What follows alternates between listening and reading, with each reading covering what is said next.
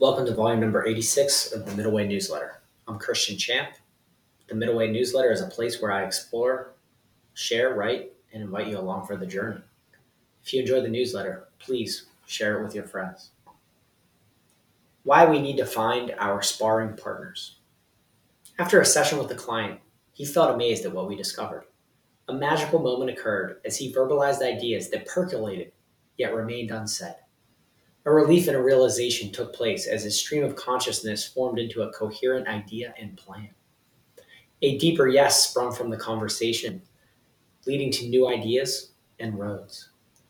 The drips of the first couple of raindrops led to a downpouring of potential. To get here, we sat in a container of openness and exploration. We found a road forward to name the desired conditions and help create them. That is the power of working with sparring partners. They help us see the world differently and approach old problems from different angles. Sparring partners bring out the best in us and help us live our best lives. When we are lucky, we find these partners at school, on the job, or in other places where we train and gather. We want multiple sparring partners to match them up with what we trained for and what we are trying to accomplish. We find different partners for different projects. They show up as colleagues, coaches, teachers, mentors, and wise elders.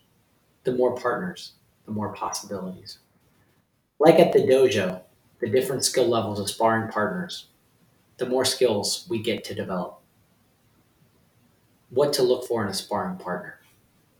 Number one, do they walk the talk? We want sparring partners that do what they say they do. They take actions that inspire and light fires under us. Number two, do they show up for the greater good? We want partners that play multiplayer games instead of only single player games. They show up not only for themselves, but for their training partners in the community. They show up to co-create. Do we trust them? Number three. When we spar, we put ourselves in compromising positions. We need partners we trust to treat us with respect and care. They create eustress for us.